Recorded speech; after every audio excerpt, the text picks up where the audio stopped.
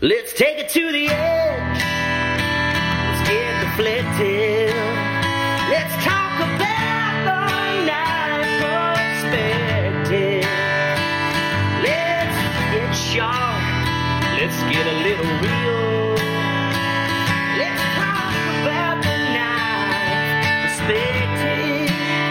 Whoa, it's a new perspective. It's a night perspective. It's a new perspective on all things sharp and pointy, my friends. It's night perspective. All right, guys, welcome to the Knife Perspective, episode 64. Today we have a very special guest, Nick, and he is the Edged Professional on Instagram. Hey guys, how are you? We have a solo show today, or a solo Kyle show today, because Dan is actually getting surgery on his shoulder today, and we don't need to hear his drug-induced stuff, so we're going to be good. So bringing you some live in-person recording here in the garage, and the boys have a fully loaded snack box, or at least it was as of 15 minutes ago, and they have a juice box. So you might get to hear a little bit of me yelling at the boys from time to time in this podcast. So buckle up. But Nick is a sharpening, I would dare say, expert. Expert, I like that. Thanks. Appreciate it. And he is the Edge Professional on Instagram. And you're on any other social media now? Or? But Facebook, Instagram, definitely not on TikTok yet. I don't think I can do that. No? I really think I'm too old for TikTok. I'm on the TikTok. You're on the TikTok? No. I do it a little bit. A little dancing, little singing, little tool play. No, really, I like it. no dancing. But yeah, so I want to thank our sponsors, Jantz Knife Supply, and you can use discount code KPGRIP to save 10% on all handle material orders there. And they do a great job with helping support the podcast and keeping it coming to you. We also have Atlas Materials. They're a great handle supplier for all sorts of Micartas and Juma and pretty much everything else you can think of. Dan and Natasha do a great job, and we appreciate their support a lot. And we also have Phoenix Abrasives, and you can use discount code KP10 for 10% off your order for all your abrasive needs. I've been going through a lot of the purple ceramic belts in this latest batch of CPM 154 knives that I'm doing. I'm currently working on 14 of them and one MagnaCut knife because I hate myself. And I'm going to be hand sanding that one for Papa Rhino on Instagram. He's a chef, and I'm sure he's going to love it. So definitely check out Phoenix Abrasives and get yourself some great belts there. You can also get all of your other miscellaneous knife-making supplies at Old Town Cutlery, and they're a great supporter of the podcast. You can also buy all your knives also there. And you can use discount code KP10 to get 10% off your order at Old Town Cutlery. Lee and Melissa do a great job keeping all sorts of great knives in stock, lots of traditional folders and everything in between. And they even have their Due South brand, so they make some semi-custom stuff and some really cool handle materials. You can find Cage Daily Knives and Dogwood Custom Knives at Old Town Cutlery, as I mentioned there. And you can also find them at Knife Center. They have just one model of my Pocket Bushcrafter still in stock at Knife Center, and I believe they still have a couple of knives of Dan's. Last I saw, there was a Kephart in CPM 154 that looked pretty spiffy with a walnut handle. You can also find Dan's knives at the Cook Station and Blade HQ also. They have some of his fish and fowl knives. And you can find a lot of Cage Daily knives at Northside Cutlery. Kevin and his girlfriend Daniela do a great job over there. So if you're in the Chicagoland area and need some knife sharpening near Wrigley Field, definitely go check them out. I don't have any shout outs or anything, but Nick, you want to tell everybody where you grew up? I like to call it the crossroads of how the hell did I get here and why the hell am I here. But basically, it's Northern Ontario, 4.5 hours north of Toronto. Like I said, middle of why am I here and how did I get here? So it wasn't much, a lot of hunting, a lot of bears, a lot of nothing. They said like 70% of Canada lives below Toronto. Yeah, I agree with that. There is. There's nobody where I'm from. And as it just gets northern than that, it just gets more thinned out. Less people, less things, less places, less people, more moose. It gets a little weird. Mm-hmm. Yeah. So when you grew up, you spent a lot of time outside, I assume? Constantly, all the time. I mean, grew up as what they call a bush kid, hanging out in the woods all the time, bush crafting. Actually, I showed you that knife that my grandfather made. Yeah. And that's how we used to just mess around with things. You know, you don't have it, you'd make it. Yeah. So played a lot around stuff like that as a kid. But, I mean, it wasn't really a craft. It wasn't really like a calling to make knives. It was just, you're bored. The dead of winter, there's nothing to do. You're not going to go outside. So what do? I don't know. You make a knife or something stupid, right? Yeah. I remember Rich Marchand, who's a knife maker, Wilder Tools up in Canada. And one time he posted on Blade Forums, he goes, well, I was going to work out in the shop today, but it was a little hard to fire up the forge at -60. Yeah. It's like, yeah, it's no joke. I would imagine that would not be extremely fun, but at least it would help get the shop a little bit warmer. So is that knife that you made with your grandfather one of the first ones you can remember having? Or first knife I remember having, first knife I remember being allowed to actually own because my parents were totally, I mean, and that was the 90s too, right? The 90s, with all the parental warnings, you weren't allowed to play with like guns or cap guns or BB guns or anything like that, at least in my house. So it was the first sharp object that I was allowed to own. Sorry, my boy is trying to ride his bicycle around the garage now. No, we're not riding our bicycle. Yeah. What? No, watch your movie with your brother. Sorry, guys. Well, hopefully we can edit that out, or I will edit that out. We'll do our best. We'll do our best. Or maybe you guys will just get it live and raw. How'd you meet your wife? Is one of the questions we like to ask on the show. We like to ask, really? So, so on our show, I met my wife on eHarmony. And really? Yeah. I don't know that. And Dan met his wife, and he picked her up at her grandmother's wake. So, whoa. Dude, what a hero. Damn, dude. That's pulling well above your weight right there. Damn. Yeah. He was pretty confident there. So I met my wife actually in Paris, France. We were at Notre Dame Church. I was there to do a butchery class that I was going to go take. But I was hanging out with a chef friend that had a restaurant there. So I was hanging out with him for a few days. I decided that, I guess I got to go see Notre Dame.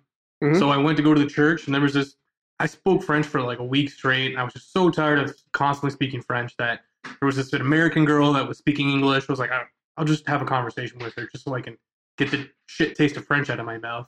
And I asked her, I was like, hey, is your name Molly? She goes, no, my name's Allie.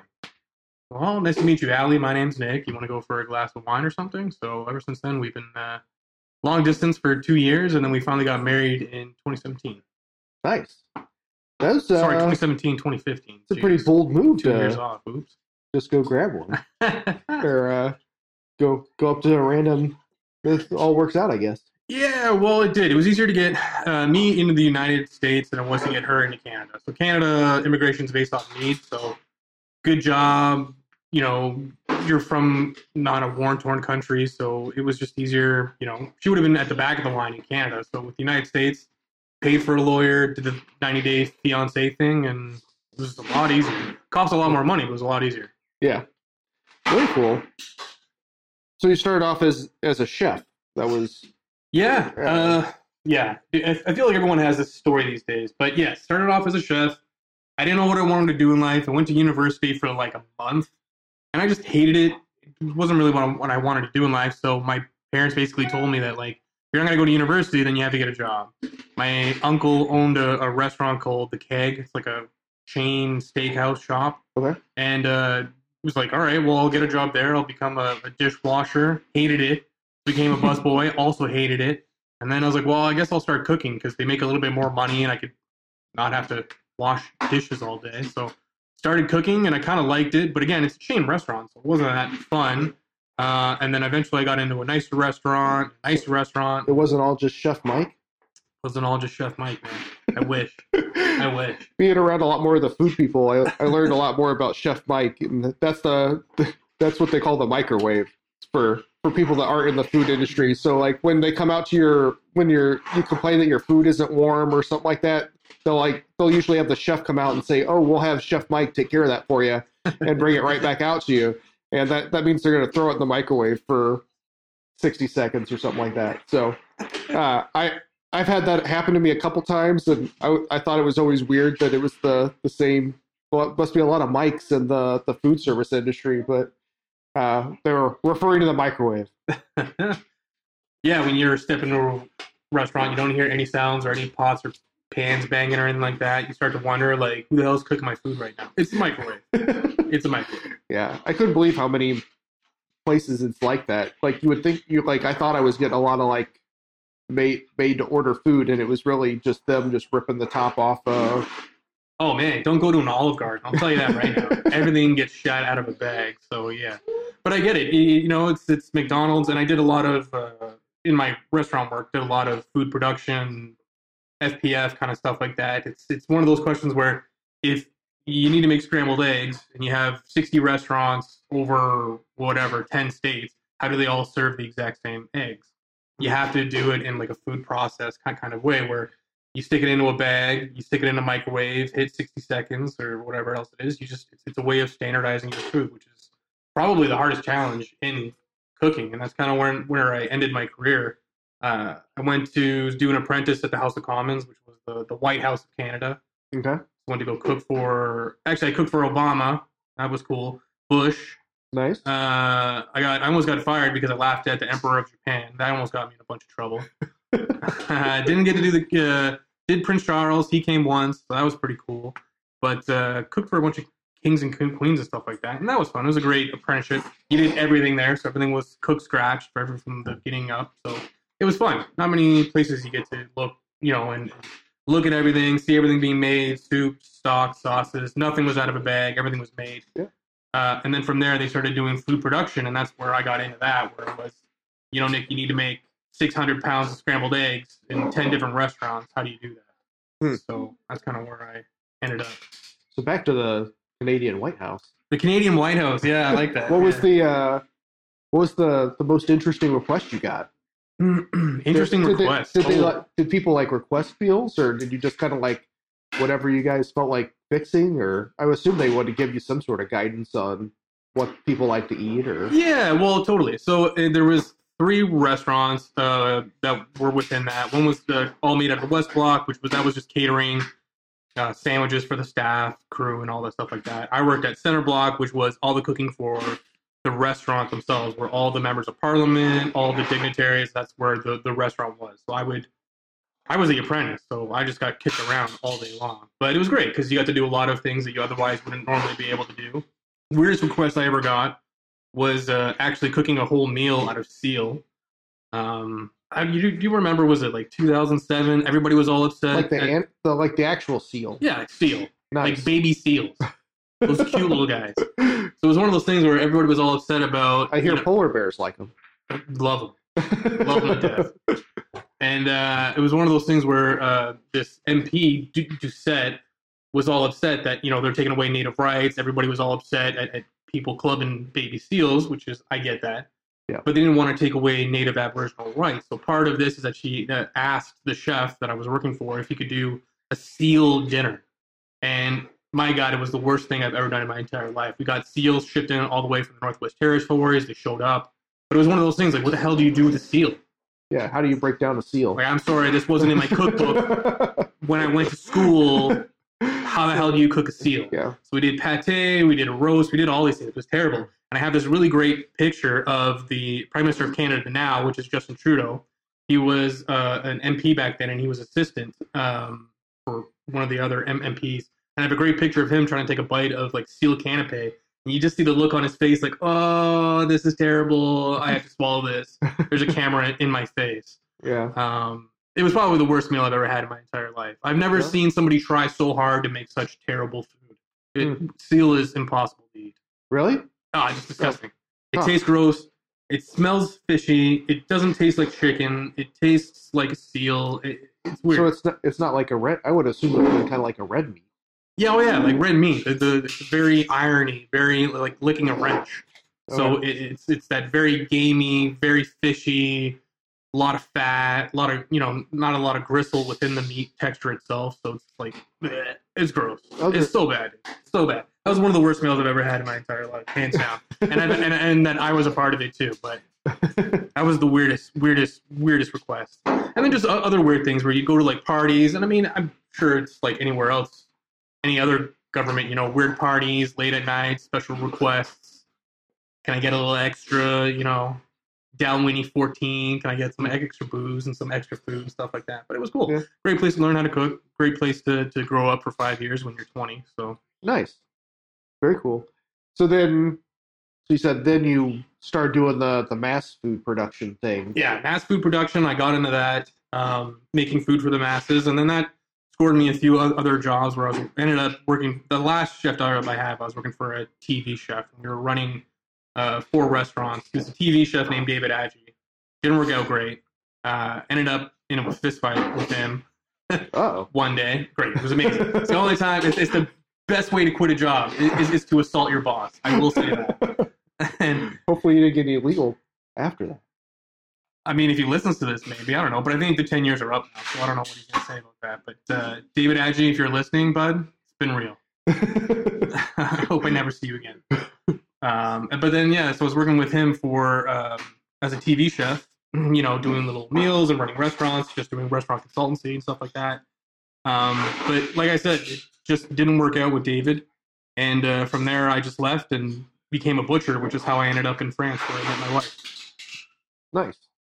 So then, so how did they contact you to do the butchery thing? Like I can't imagine. Or so what happened was that basically my TV chef he was taking money and keeping it in a bank account. He kept telling me like, Nick, there's money in a bank account. There's money in a bank account. Don't worry about it. The money's all there. And he kept showing me these bank statements where all this money was around. But what finally happened is, I asked for some of the money because I couldn't live off of what I had at the time. And he kind of stuck me in a restaurant to become the general manager there for a while. But it wasn't for a lot of money, and there's nothing that I could survive on. I was going to try to do him a favor. So when I didn't accept the job that I needed to, and I needed to borrow some of the money that he said was still there, that's when I found out that there was no money and he was taking it all along. So that's not good. No, I mean, it was like $15,000. It was a lot of money. It was a lot of money. And I remember asking him for it, be like, hey, well, if you can't do this, I just need some of the money. I need to pay rent, need to pay these bills. And it just didn't exist. So I got upset. He was mad at me that I didn't take the job. And then I got a nasty phone call from him one day. And he said, basically, you're taking the job. And if you don't, you're going to be in trouble. I didn't take the job because why would you work for pennies? And so he came into the restaurant one day and he just called me up. You're dead. I'm going to make, as a TV chef does. And so he calls me up. He's like, you're dead. As soon as I see you, you're dead. So when he came into the restaurant, I was working. And he kind of like cocked his fist like he was going to, swing at me. And I just dropped him. So he went down. and I just remember standing over him being like, blah, blah, blah. Everything comes back around. And I just walked out. And from there on out, I just didn't want to work in restaurants anymore. It just wasn't worth it. You get a sour taste in your mouth like that. It just wasn't for me anymore. So then I found a job as an apprentice to become a butcher. Okay. And that was great. I was a butcher for 3 years, got my Canadian paperwork as a legal certified butcher. And then that's how I ended up at France meeting my wife, is that I was there to take a butchery course. Okay, so the company that you worked for the butchery stuff sent you to... I sent myself there, yeah. Oh, okay. Yeah, I was working for a company called VG Meats, Van Groningen Meats in Hamilton, Ontario. What up, Stony Creek? Nobody knows who that is. But Kyle, if you're listening, what's up, bud?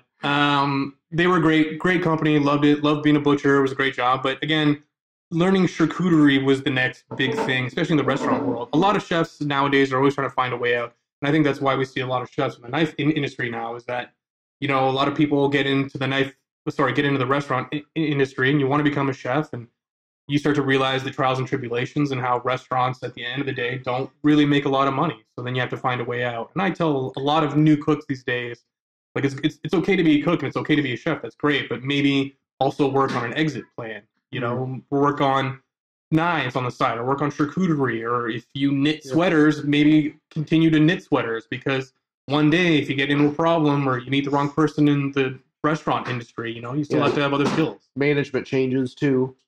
I liked a lot of my jobs, and then had a couple of managers that like definitely changed the whole group dynamic. So, And then what are you gonna do? Yeah, it's when you have some of that stuff that like seems like so kind of blissfully and everybody's working, like it's amazing how quickly that can kind of change. So, yeah, having some stuff, and one of the things that always seemed like the hardest for me, I never actually worked in restaurants and stuff too, but lots of times they want you to work dinner, and like you're working from 3 until 10, 11 o'clock, and then cleaning after, and just losing every night to stuff, and then your most profitable days are Friday, Saturday, Sunday. So you lose all your weekends and stuff like that. So not getting to see a lot of your friends and stuff would be pretty challenging, I would think. Yeah, friends, family. I mean, Christmas, New Year's. I always used to work those things. I will say that part of that decision for me to become a butcher and try to find some way out of the restaurant industry was, I want to have a wife, I want to have kids, I want a family. I saw a lot of chefs that, had a family and had kids, and it was a struggle because you're always at your job, and it's hard to be there as a chef parent. Yeah, in the restaurant industry, you're working when everybody else is off at the restaurant. Yeah, exactly. And it's just, unless you have, your partner themselves work in the restaurant industry, it's really hard. And that's the kind of decision that I made for myself personally, that, maybe I don't want this life. Maybe it was great when I started, but maybe I need to do something else. And it's a process too. I went to go become a butcher, and being a butcher, I was told when I got into the butchering industry that there's going to be a huge lack of butchers. The pay rate for butchers are going to go through the roof because everybody needs meat. Everyone eats meat, but there's no one to cut meat. So there's going to be this, $75 an hour butcher jobs and stuff like that. So I thought, I'll go be a butcher. This will be a great idea. It'll take me 2 years. I got my chef papers. I'll get my butcher papers. And the idea being that, if you can grow a carrot, pick the carrot, clean the carrot, make it into a carrot salad, you're making the most amount of money that you can possibly make in a restaurant. And part of that idea was steaks. And if you can buy half of a cow and turn it all into steaks, you can make a bunch more money. So I was just trying to be pragmatic about the whole thing. This is my way out. I can become a butcher. I can get more skills. If I want to go back in the restaurant industry, I can, but I have more skills to do it, and I can make more money at it. Yeah. And that was the idea. But then that kind of blew up too. I will say that the whole charcuterie next wave kind of thing didn't really happen. But then I moved to the United States, and then it really, really changed. Butchery in Canada is a lot different than being a butcher in the United States. Huge difference. Just with the regulations, or like? Yeah, there's a lot less regulations here, a lot less. In Canada, there's trades in Canada, but you have red seal trades, meaning that it is a government-issued test put on by the government that certifies that you know what you're talking about. So there's red seal chef, red seal, carpenter, red seal plumber. You get your tickets, and part of that is an apprenticeship that you have to do, anywhere from 2 to 5 years. And then on top of it, they also have testing too as well, mandatory. So every 3 months you get tested. So it's an apprenticeship, but it's actually established and regulated by the government. So it's an institution. It's great, and that helps a lot in terms of pay. That helps in terms of keeping proficiency within the trade itself. Sure. If you're a Red Seal certified plumber, then whoever is hiring you knows that, okay, he knows all these things. You're not just hiring some Yahoo. You had to do a 5-year apprenticeship. You had to do 5 tests, and you had to do a final test to get your Red Seal paperwork. So it's a way to prove your skills, but also as a way to keep the industry at a certain level too as well. You can't just, wake up, roll out of bed one day and say, I'm going to go be a plumber. Mm-hmm. It can't happen like that. Yeah. One of the only things I can kind of think of that'd be similar to the United States is like the CDL, the commercial driver's licenses, where, you actually, everything's run through the different state and Department of Transportation. So, well, I wish they had that in the United States. It also helps when you're the employee too as well. And because you have these certifications, they have to pay you more, and it's a way of proving yourself. And I think it would help a lot of people in the United States too if you could be like a chef apprentice to chef, master chef and certified chef. They have a few chef programs here, but it would just help the trades out a lot. Interesting. So then, how'd you get into knife sharpening? Then? So funny. I showed you that crappy little knife I made with my grandfather, but it was always something I did. So how I got into butchery is because I was hunting in Canada, but I was such a terrible shot. All my buddies would be like, dude, just go to the cabin, drink, stop your terrible shot, Nick. Even if there is a moose and we see a moose, you're going to screw it up. So take some beer, go hang out at the cabin. When we kill something, we'll bring it back. You cut it up. And that's how I started being a game butcher. And I was a cook apprentice at the time, and I was learning. So I was like, whatever, I'll cut up meat. I don't care. I'll sit at the cabin, get drunk all day, and I worked like 4 or 5 hours out of this whole weekend. Great. Perfect for me. And then I cooked the meat, made a dinner. It was awesome. So that's how I kind of like, well, maybe I'll get into being a butcher. And it was great. And it was a great time. I learned some skills. Game butchery is not fun. It's super dirty, and moving a moose and a deer that's been dragged through the woods and all that kind of stuff like that is not fun, but it definitely teaches you a lot of skills. Yeah. Part of that, you need to sharpen your knives and maintain your equipment. It was just something that came along with the job, doing butchery tools, how to sharpen meat grinding plates and everything. It just came with the territory. Being a chef, when I was learning at the White House of Canada, before I was even allowed to step into a kitchen, I had to learn how to mop the floors. I had to learn how to sweep, which sounds stupid. Like, everybody knows how to mop, but no, you don't know how to mop. Nobody knows how to mop. Mop efficiently, and don't go over the same spot with the same dirty thing. Yeah, we had a similar thing, not nearly as I guess somewhat nearly as sanitary for wrestling. We had to mop the mats because everybody's sweating and stuff all over them, and we'd have to disinfect them every other day. Staff is real. Yeah. Monday, Wednesday, Friday, they all got mopped. Yeah, there were only like a couple of us that actually the coach was like, these are the people that are these are the moppers. Yeah. Well, it's true though. It sounds so stupid, but it's one of those things that like most people do. I never learned how to mop properly until I went to go work in a restaurant. Don't mop yourself in a corner. Get it. Make it, do it efficiently. So don't step where you've been mopping. And so part of that was sharpening knives. I had to sharpen all of the chef's knives. I had to mop the floors, sweep the floors, and that was just what it is. So it became one of those apprentice things where you just had to learn how to sharpen knives. Okay. And then from being a chef into a butcher, being a game butcher, it was just a necessity of the job. You do it a million times. Eventually you figure out what's a good way of doing it, what's a bad way of doing it. And then I ended up, when I moved to the United States, I had to restart from scratch. I was a dishwasher, and then I was a cook, I was all this stuff. All my paperwork, all my certifications didn't apply when I moved to the United States. So I had to start being a dishwasher, to a cook, to a chef, all those things again. Part of that, I ended up at this place called West Loop Salumi. Okay. That was on Randolph and Green in the West Loop. They were doing charcuterie, so I was the production manager there.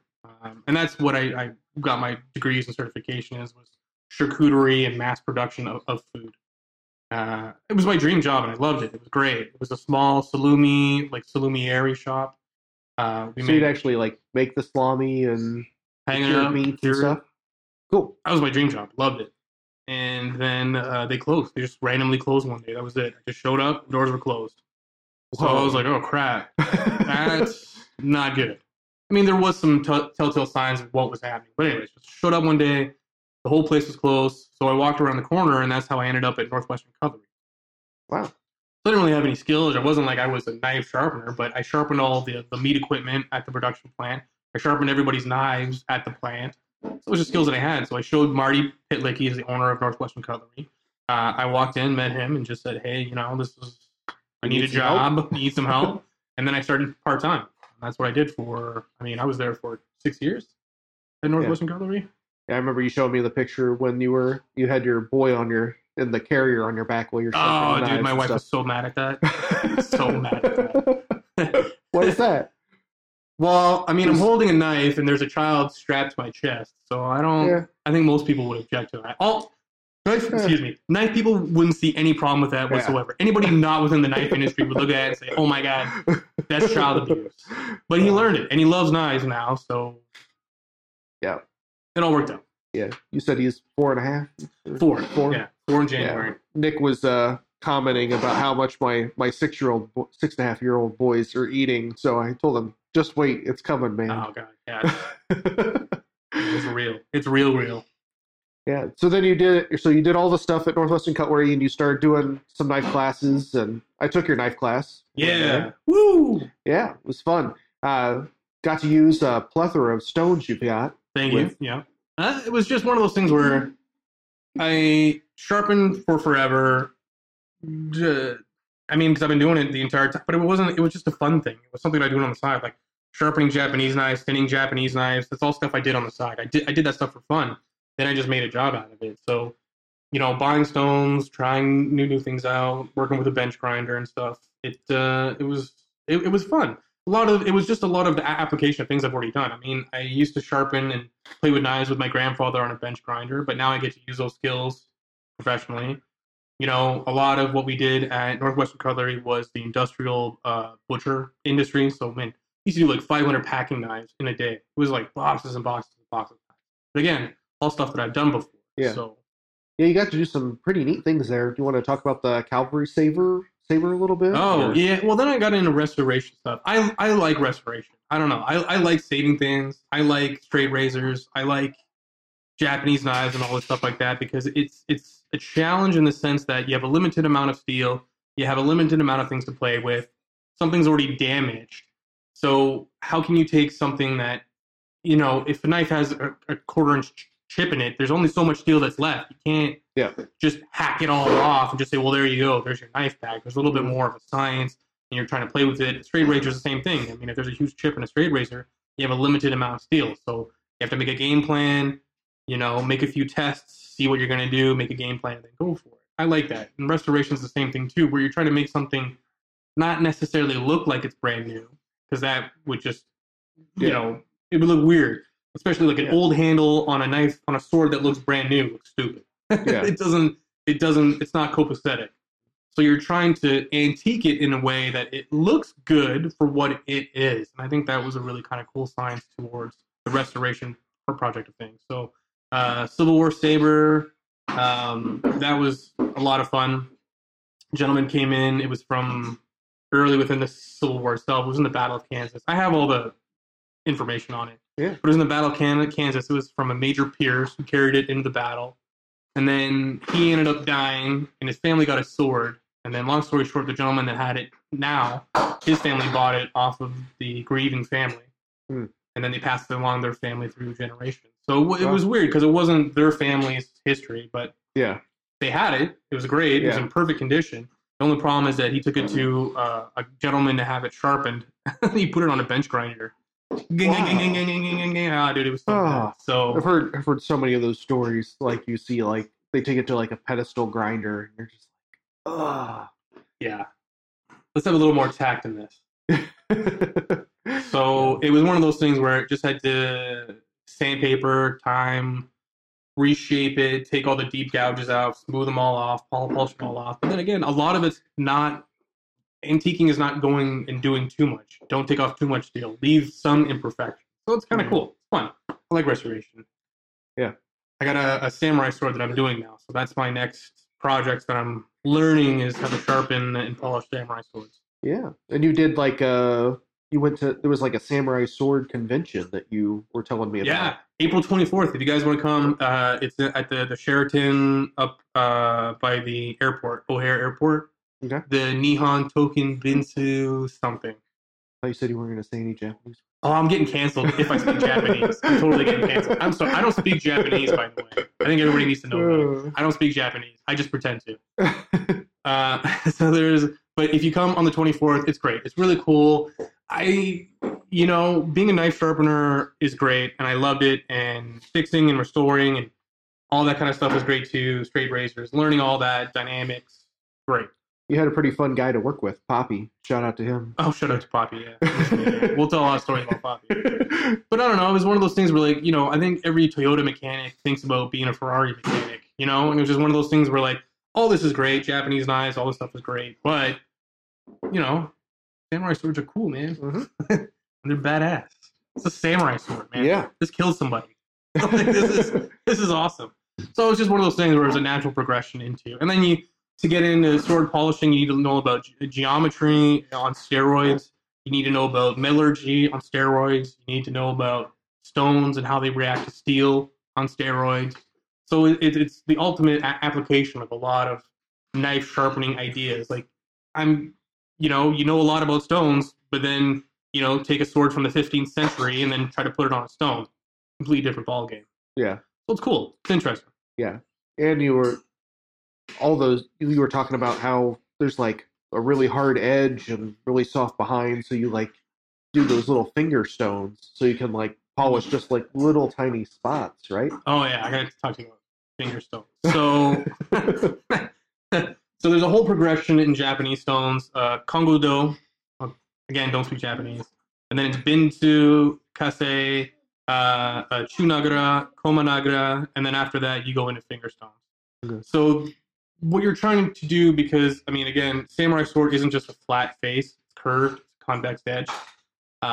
More newer Japanese swords are more of a flat face on their cutting edges. Again, they're not really being used in war applications. For the longest time, Japanese swords were having a hard time because they would break. They were so hard that they would just shatter. And throughout the series and generations, especially when you start studying samurai swords, it's not just a static, they made one samurai sword for 600 years. You can see how they progressively started to make changes, a change to the curvature, a change to this, and it all had a reason. It all had a pragmatic purpose. And they do all the apprenticeship stuff too, so like all that information is getting shared between all the different mastersmiths and stuff. Yeah, and schools. There was definitely schools. And then from there, somebody can look at the work and say, well, that's a school of yada, yada, yada, yada.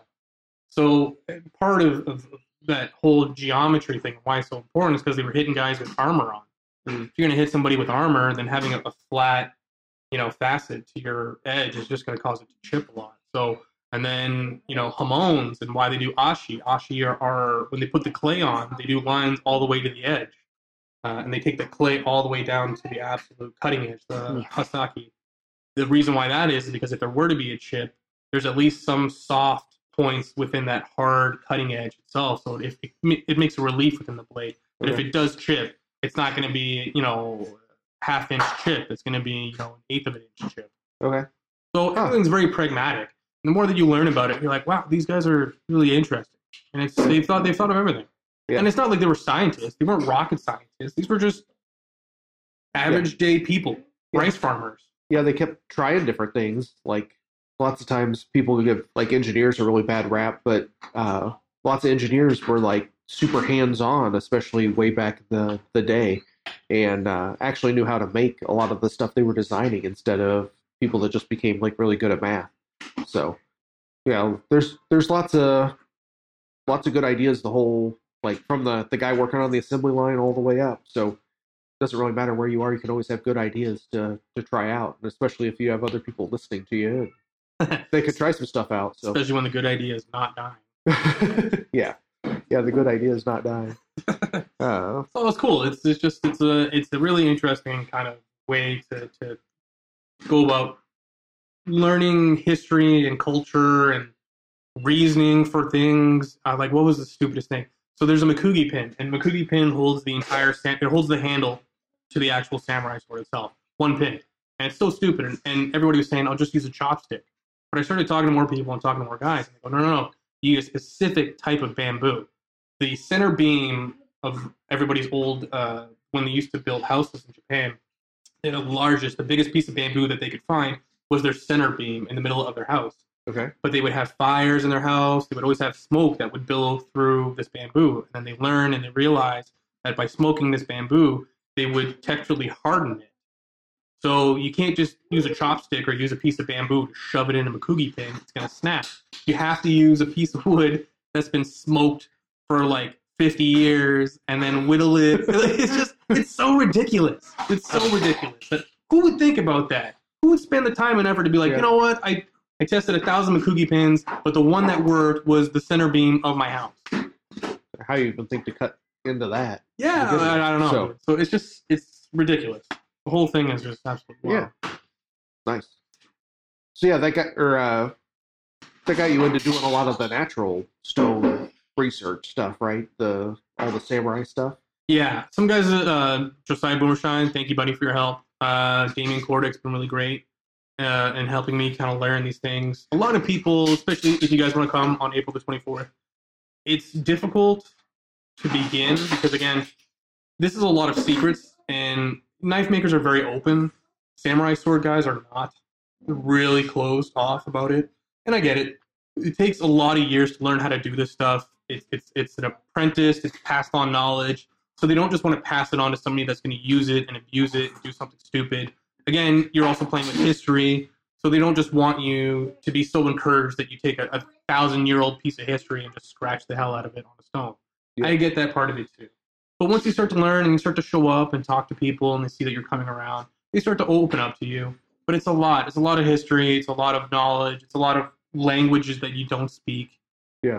One of the stupidest thing that I've learned is that it was there's red rust and black rust. Black rust, the tetraferric or whatever, like it's treated rust. The red rust is ferric oxide, so it's actually actively eating away at the steel. Yeah. So part of that is that you have to, on the samurai sword, you want to keep, especially on the handle part of it, the nakago, is that you want to keep the black rust, but you want to remove the red rust. So the only thing that can do that is ivory, real ivory. Nice. Well, I was like, well, where the hell am I going to get ivory? Like, it's illegal in the United States. Nobody openly sells it. You can't just say, like, hey, can I get some ivory? Yeah. So I had to email every piano tuner in Chicago to find somebody that had ivory piano keys. Yeah. Just so that you could take all this rust off. So you kind of sharpen that like a chisel, or? Yeah, just like a little comb. I just took it was like a really thin key, and I just cut it in half, and you just scrape over the blade. Wow, that's crazy. Stupid.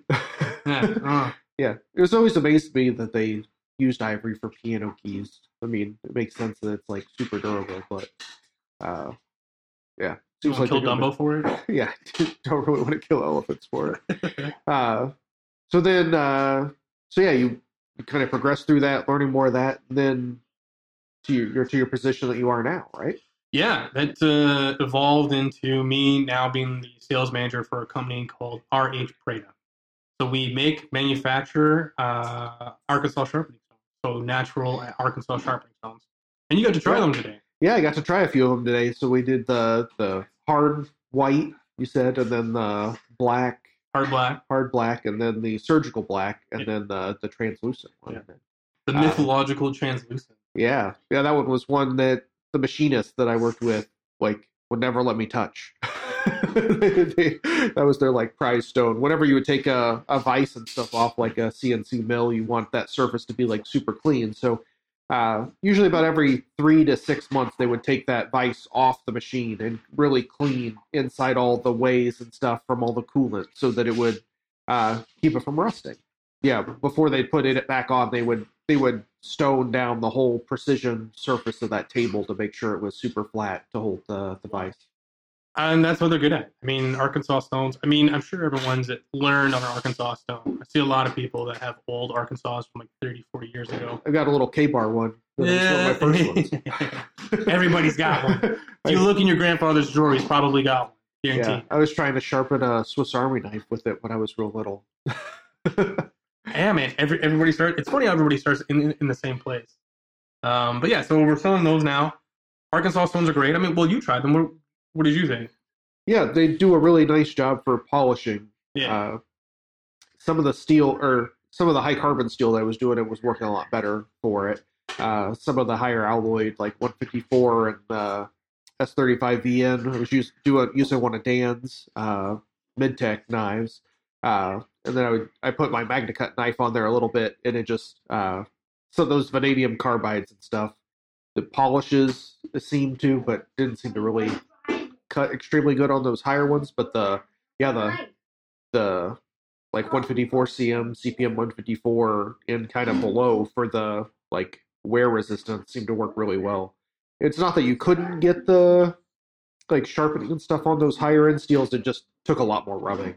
Oh yeah, so. Heck yeah. Well, there's always good and bad, especially with natural stones. All natural stones are essentially the exact same thing. I mean, it's clay and particulate, silicon dioxide that I mean, even the Japanese natural stones, they're all shale based, so they're all what they call siliceous based stones. So particulate that floated, into the ocean, fell to the bottom, and then slowly got metamorphosized in a rock. So they're all essentially the exact same thing. Silicate dioxide, or either it's a shale product or it's going to be a chert product. The chert product itself is similar to a shale, but it goes in a transformation under pressure and heat, and it turns it into a microcrystalline kind of stone. So the advantage of Arkansas are that, they have a little bit more cutting power than other, natural sharpening stones or a shale-based sharpening stone, because it crystallized in micro nodules into sharp little triangular micro crystals, if you will. So they're a little different. But again, like you said, they're great for polishing. Yeah. Speed is not their game. Yeah, it seemed to really give a nice polished edge on, especially on I had a knife that I made out of Alabama Damascus, and it cut really fast on that and gave it a really nice polish. Like some of those super high alloyed steels are just a lot harder to work with.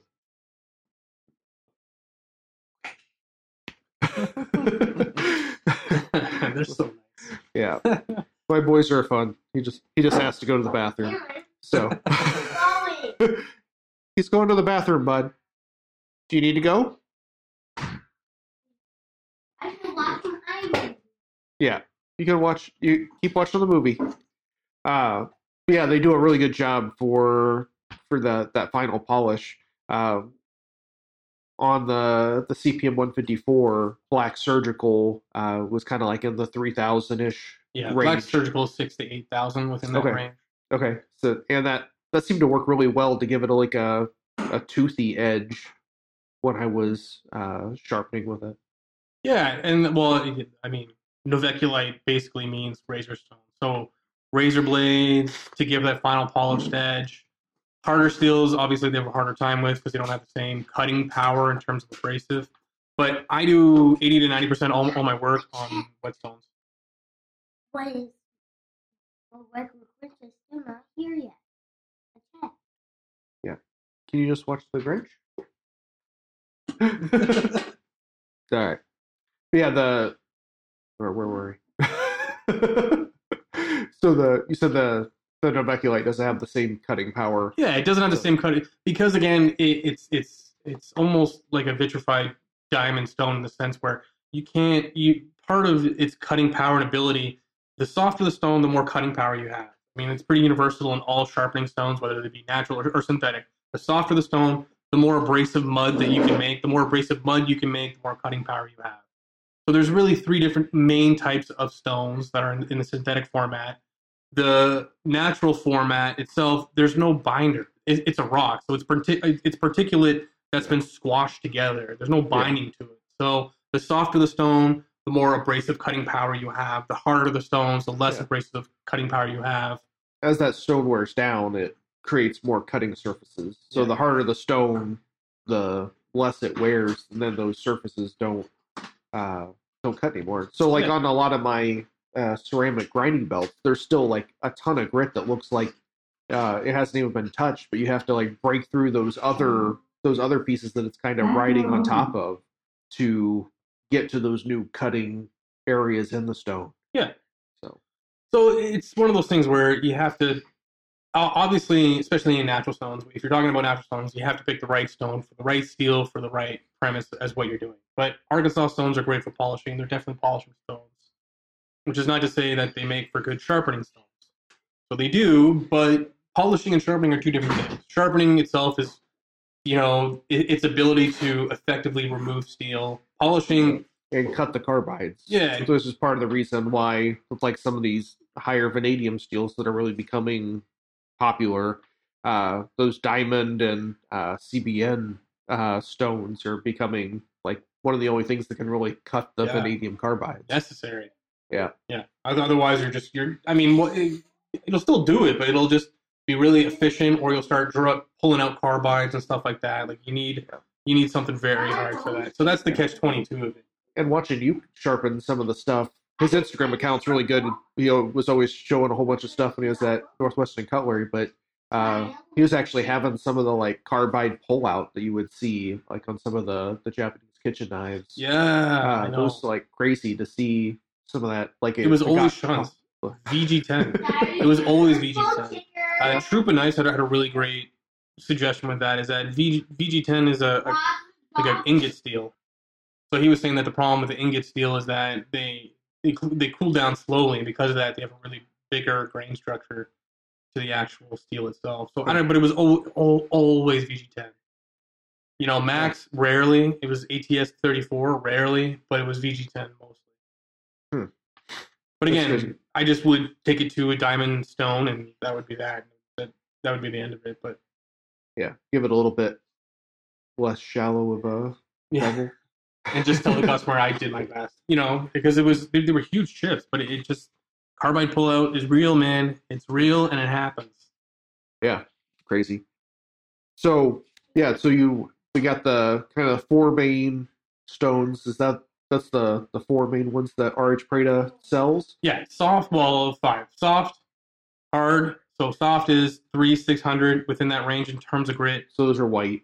White soft. Just soft, and then there's hard white. Okay. Hard white is 1,000 grit and within that range. Hard black, which is technically not novaculite, it's a shale product, meaning that, I mean, it does have novaculite in it. There's some debate if it is novaculite or not, but it's more volcanically carbonate-based material, so it's a shale-based product. Hard black is 3,000 to 6,000.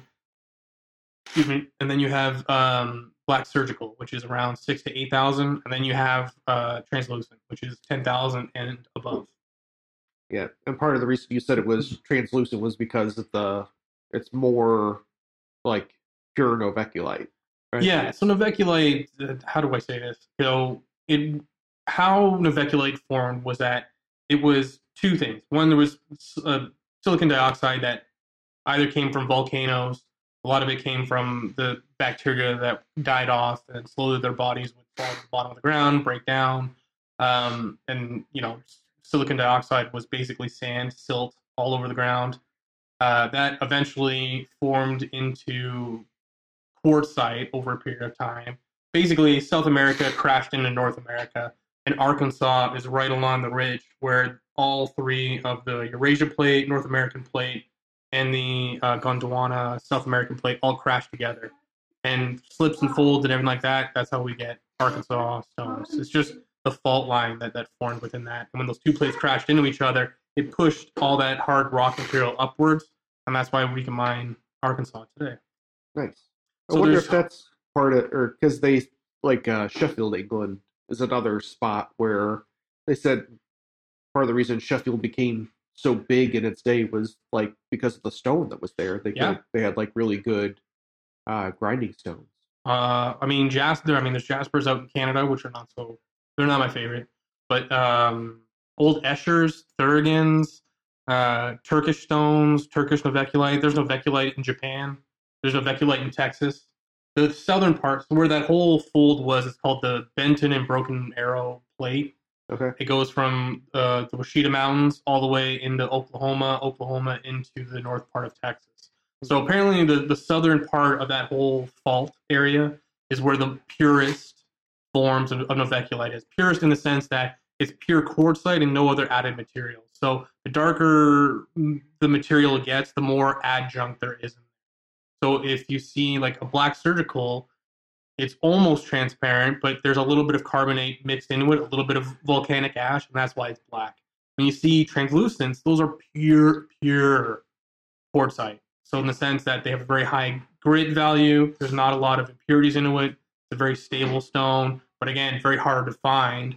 And they're usually found in the most southern part of that whole Benton and Broken Arrow plate. Okay. They're trying to find those stones to be like, the bigger the stone, obviously, the more cost because it's harder to find. Dude, we waste so many. Now I understand why, especially when you buy these big, fat Japanese polishing stones, everyone's like, well, how is this stone like $3,000? It doesn't make sense. But it's like, once you go in these mines and you've seen them and you see these mines and how they have to cut it and blow up the rock in a certain way, there's impurities within the rock naturally. So you have to cut around the impurities to get it in with certain shape. Like, I mean, you're like 8 to 10%. Yeah. You know, I mean, I'm going to say this in kilos, but if you have like 10 kilos of material, you're only going to get 1 kilo of rock out of it that's actually usable material. So that's where it gets really expensive. That's where it gets really hard. So you see these big fat stones, think of how much material had to be cut off just to get that one perfect specimen. Yeah. So for our Freedom Unit people, that'd be like 22 Freedom! pounds. Yeah, 22 pounds. 22 pounds of material to make 2 pounds worth of stone. So. Exactly.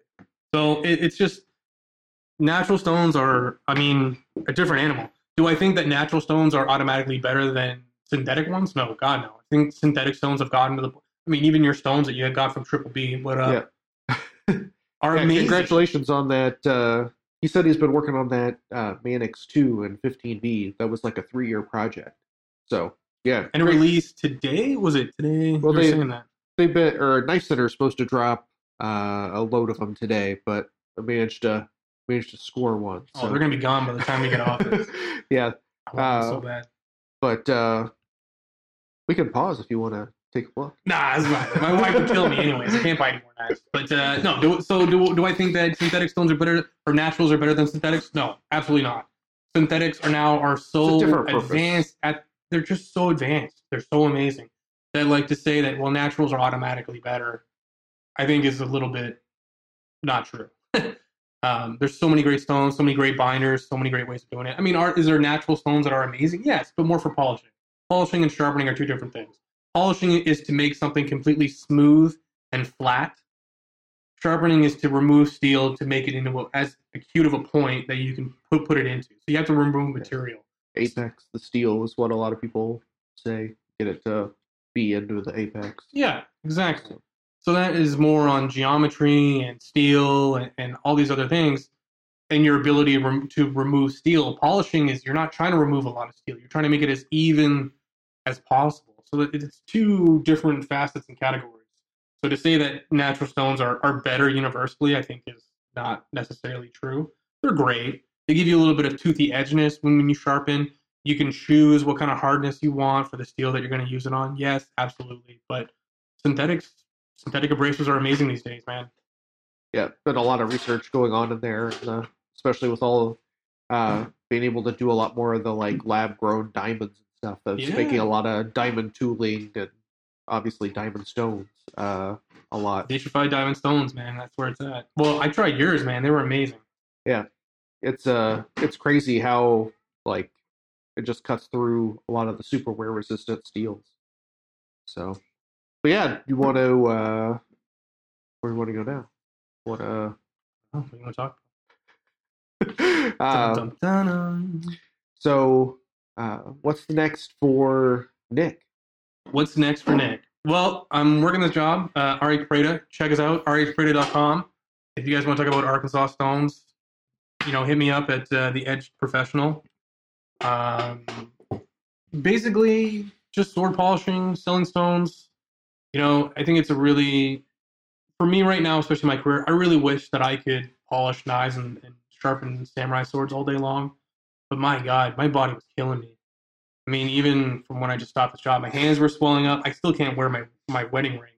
I think that anybody that gets into knife sharpening knows that your back hurts, your arms hurt, your hands start to hurt, and they swell up. Like, it's great, and I love doing it. But to do it 12 hours a day, 5 to 6 days a week, it's just brutal on your body. So now I get to do it for fun. So I make more money. I get to choose the projects that I get to do.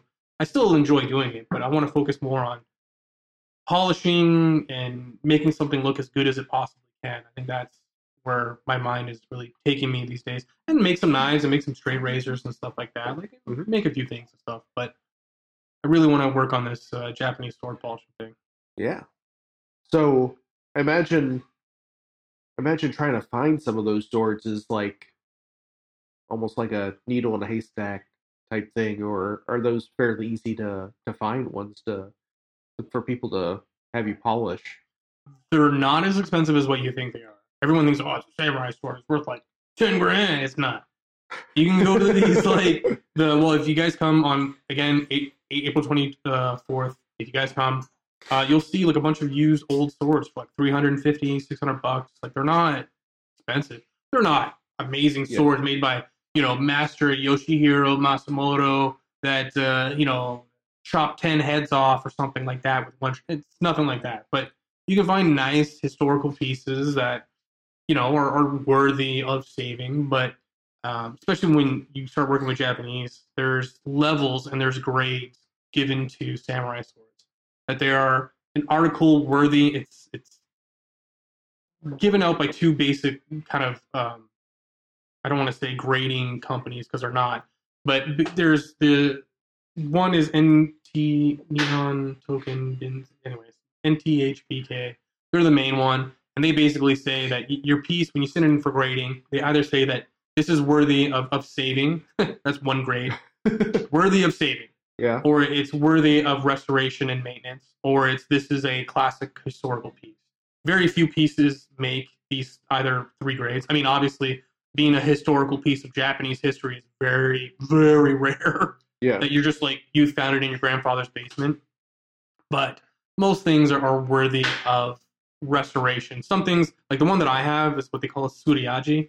A Suriaji is just in the Edo period from Muromachi into the Shinto period, there was a time of peace. So everybody would use long swords to knock people off horses. They were called tachis. A samurai sword was like your last ditch effort. Your katana. I mean, you would never use it. That was just only if everything went wrong, you had that by your side. So they used tachis and stuff like that. But during when they were switching from Muromachi into the Shinto period, it was the great Edo time of peace. So they would just cut down swords. So the sword that I have is not valuable. It was cut down. It was cut down by a lot, and you can see the tool marks, and you can see where they moved it all up and squashed it. So, if it was a time of peace, why do you need a long sword to kill nobody? So you would just shorten it up so it was light, so you could carry on you a lot easier. Yeah. So it's not More worth like a it. utility thing. Or So there's no self-defense. name on it. There's no name. There's no, this guy did it. It's already been messed with before. It's got some tools. It's got some hit marks on it and stuff. So it's not worth anything. So maybe like $300 if you're lucky, you would get for it.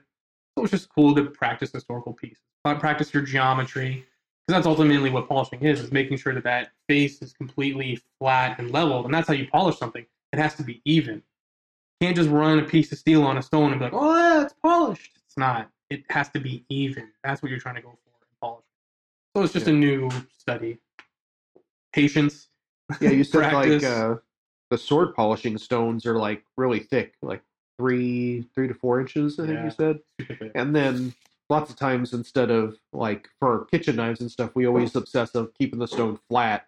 Like you said, the sword polishing stones actually had like a big curve. Yeah, and it allows you. They call it sori, or it's the curvature within your blade itself. Okay. Is that if your blade is curved, a knife is generally flat. A sword is curved, so you can apply more pressure if your stone is also curved. You hold a sword within your hands, right, and you have to move the sword, the steel, over the stone. But that means that your body has to move because your stone is flat, the sword is curved. You have to put the curvature in your hands. So it's a lot of weight resting on your hands. And I didn't realize this until I did like 2 Chinese fake ones. And I realized that if you just were to curve your stone, you can move your arms straight up and down, and curvature would be made through the stone instead of manipulating your hands. Makes it way easier. That's why you see these guys with curved stones. Yeah. It's like, oh my god, you makes so have much sense. a higher contact force Point. area, so it gives it more pressure to push down and cut. In a very specific area that's most likely curved. Yeah. Now it all makes sense. I was like, oh my god, why is this so hard? Why does this suck? Oh, that's why. Just curve your stones. So it's interesting. So how do you curve your stone? Just start using like a diamond plate? Wear it down. Yeah, wear it down over time and period. Usually they say you should wear your stone in on bad knives and bad swords and stuff like that. Boys. Shh. Oh, I don't think I'll be able to get that one out. But that would take a long time to Yeah, wear you down. just practice on terrible stones and terrible this. And every sword's a little different, so you have to kind of manipulate it just a little bit. But you, like you said, you got your new NL8 stone. you take a little off here and then practice, take a little off there, and kind of work with it. But Yeah. it's just a whole new thing to think about. Knives are one thing, swords are one thing, polishing is one thing, straight razors are something else. So it's interesting to learn all the different facets of it. But again, like I said, you're a Toyota mechanic. Every day you dream about what it is to be a Ferrari mechanic. Being a Ferrari mechanic to me was always polishing samurai swords. I don't know why.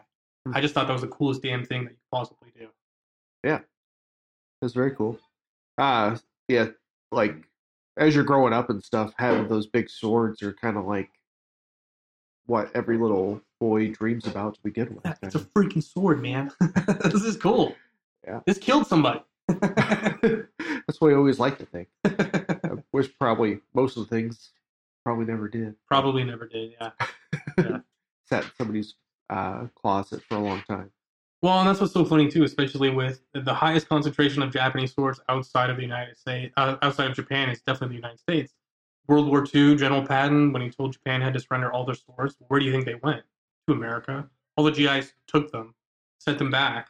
So you'll find these amazing pieces of Japanese history and artistry, and they're in some guy's basement downstairs.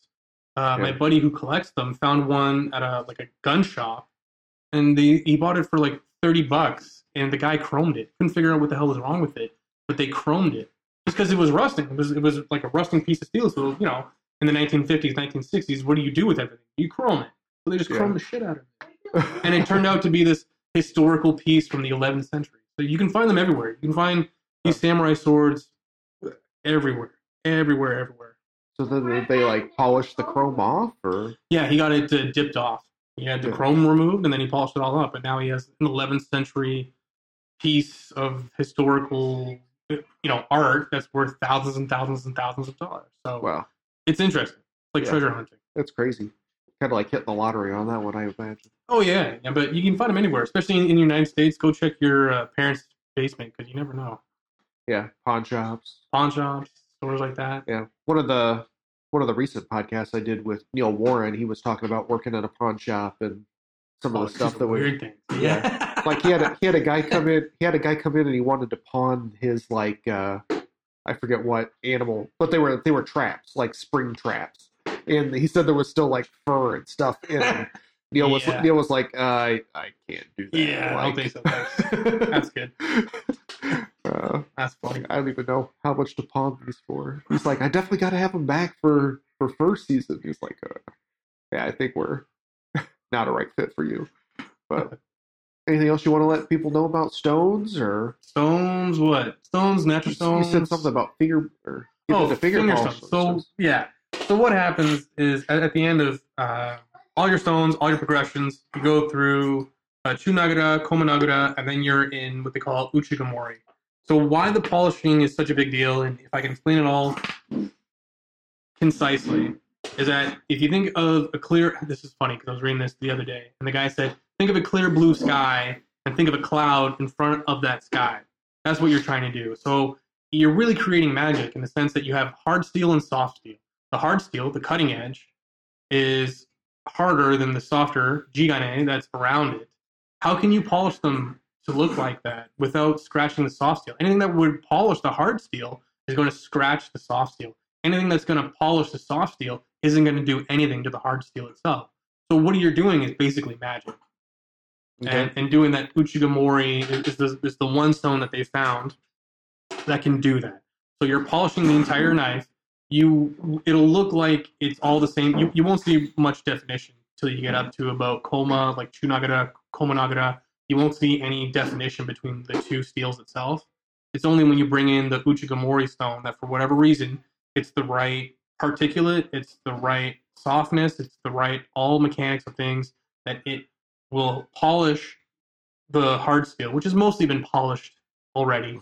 But it's just enough of that in between, that baby bear effect, that it'll bring out all of that polished goodness that you're looking for, where the soft steel is foggy and the hard steel is perfectly, brilliantly polished. That's why this is hard, and that's why this is magic. And afterwards, and it takes lots of years to master. Yeah, and then after when you're done, you go through Uchigamori, Naru Takido. Again, sorry, I don't speak Japanese. I'm so sorry, everyone. I butchered all that. But after you're done, you make little stones that are about, a quarter of an inch by a quarter of an inch. And you cut them all up and you break them so that they're flexible stones. Yeah, and then you go over the whole... The best place to cut them all up is your kitchen table. Kitchen table, yep. Oh, God. I know my wife hates me. Shout out to your wife. Thank you for putting up with me, my love. She put a picture up on the stories. It was like, when you live with a knife maker and or knife polisher, you're over there like with her light, you're like cutting stuff. It was like I could totally feel the daggers. Yeah, she's so mad. What are you doing? But then you make these finger stones, and then just that you have to do it in a certain direction, and then you're just going over all your work. And the reason why that is because the weight of the sword and the weight of your hands, even though you did use it on the Uchikamori stone, just the weight of your hands and the sword resting on it itself will cause a deformation within the steel itself. So by reversing it and having the sword stationary on you and then moving the stone over it, you're applying a lot less pressure, and it'll help bring out a little bit more of the brilliance of the polish that you're trying to do. So to finish it all, you do another round of Uchigamori, which is your magic sauce. It's only about 5,000 grit. They're not super high polished grit. Oh. They're just the right type of grit. And I imagine the light pressure kind of gives you like a burnishing effect, maybe. Yeah, a little bit, and then you finish with your Narutaki, and then you go over it just a little bit more. But again, you have to choose your stones based upon every sword will be different, which is why you need to have a large variety of these stones, because since each one is different, every stone is different, every Uchikamori is different. You have to kind of test them off a little bit, that you find the right Uchikamori that's not too hard and not too soft to give you the effect of what you're trying to do. So you have to have a collection of these stones, and you need to select the right stone for that specific sword, because they'll all be a little bit different. So, yeah. Boku bucks. Lots of money. Yeah. But yeah, just if I can tell anybody one thing, it's that polishing, sharpening are two different things. Polishing is especially trying to make something flat, so don't focus more on sharpening. You'll see polishers do 3 scratches and then they'll look at what they did and then they'll go back to it, because the idea is that you're not just trying to wear material off, you're trying to wear material off so that it's perfectly symmetrical with each other and all the material that's around it. That's how you make a brilliant polish. Okay. To reflect all the light in the same direction. You got to work in highs and lows. You're working from high to low, especially a knife. You can take material off, but you can't put material on. So if you see a dark spot, that's a low spot. If you see a lighter gray spot, that's a high spot. Work on the high spots to bring them down to the low spots, and then you'll have a more perfect edge. And for when people that get started in Japanese sword polishing, or Japanese knife polishing for even that matter too, is that they'll just waste steel. They'll just waste and waste and waste and waste and waste steel, trying to get to that point where everything's even, and they never get to that true point of ultimate perfectionism. Because again, you're focusing on the whole picture, not the mistakes. Focus on the mistakes, focus on the flaws, and that'll make something perfect. Okay. Cool. I'll bore the hell out of you with this stuff. I'm good. But if you guys got any cool questions, feel free to hit me up anytime. If you want to talk about natural stones, Arkansas stones, here to help. Yeah. Love sharing knowledge with everybody as much as I possibly can. Want to give me your contact information for Preda? You can get me at RH Preda. It's Nick, Nick, at RHPREYDA.com. You can also get a hold of me at The Edge Professional on Instagram and on Facebook. Yeah. Not TikTok. We'll have to get him on TikTok. You can keep in touch with me, Kyle Daly, of Cage Daily Knives at CageDailyKnives.com, and Cage Daily Knives on Instagram, TikTok, and Twitter, and Facebook. And you can keep in touch with Dan Eastland of Dogwood Custom Knives at dogwoodcustomknives.com. And hope you get feeling better, Dan, and hope that surgery goes well. Hopefully we're gonna have a lot of recorded shows coming up, since Dan's gonna be able to only just type with one hand and not be out in the shop. So yeah, you can keep in touch with the podcast on knifeperspective.com. Yeah, hoping to have a lot more stuff kind of cross promoted, and looking at some different build along things and stuff for the coming new year, trying to plan it out. thanks again for all of our sponsors. You guys are great. And thank you, Nick, for coming out. Let me try some stones. Thanks for having me. Thanks, everyone, for listening. And if I can ever help, just let me know. Yeah. All right. Thanks, everybody. Bye, guys. Well, let's take it to the edge, 'cause that's what's expected in this discussion. This is the Night Prospective. Let's get to the point. We're gonna talk about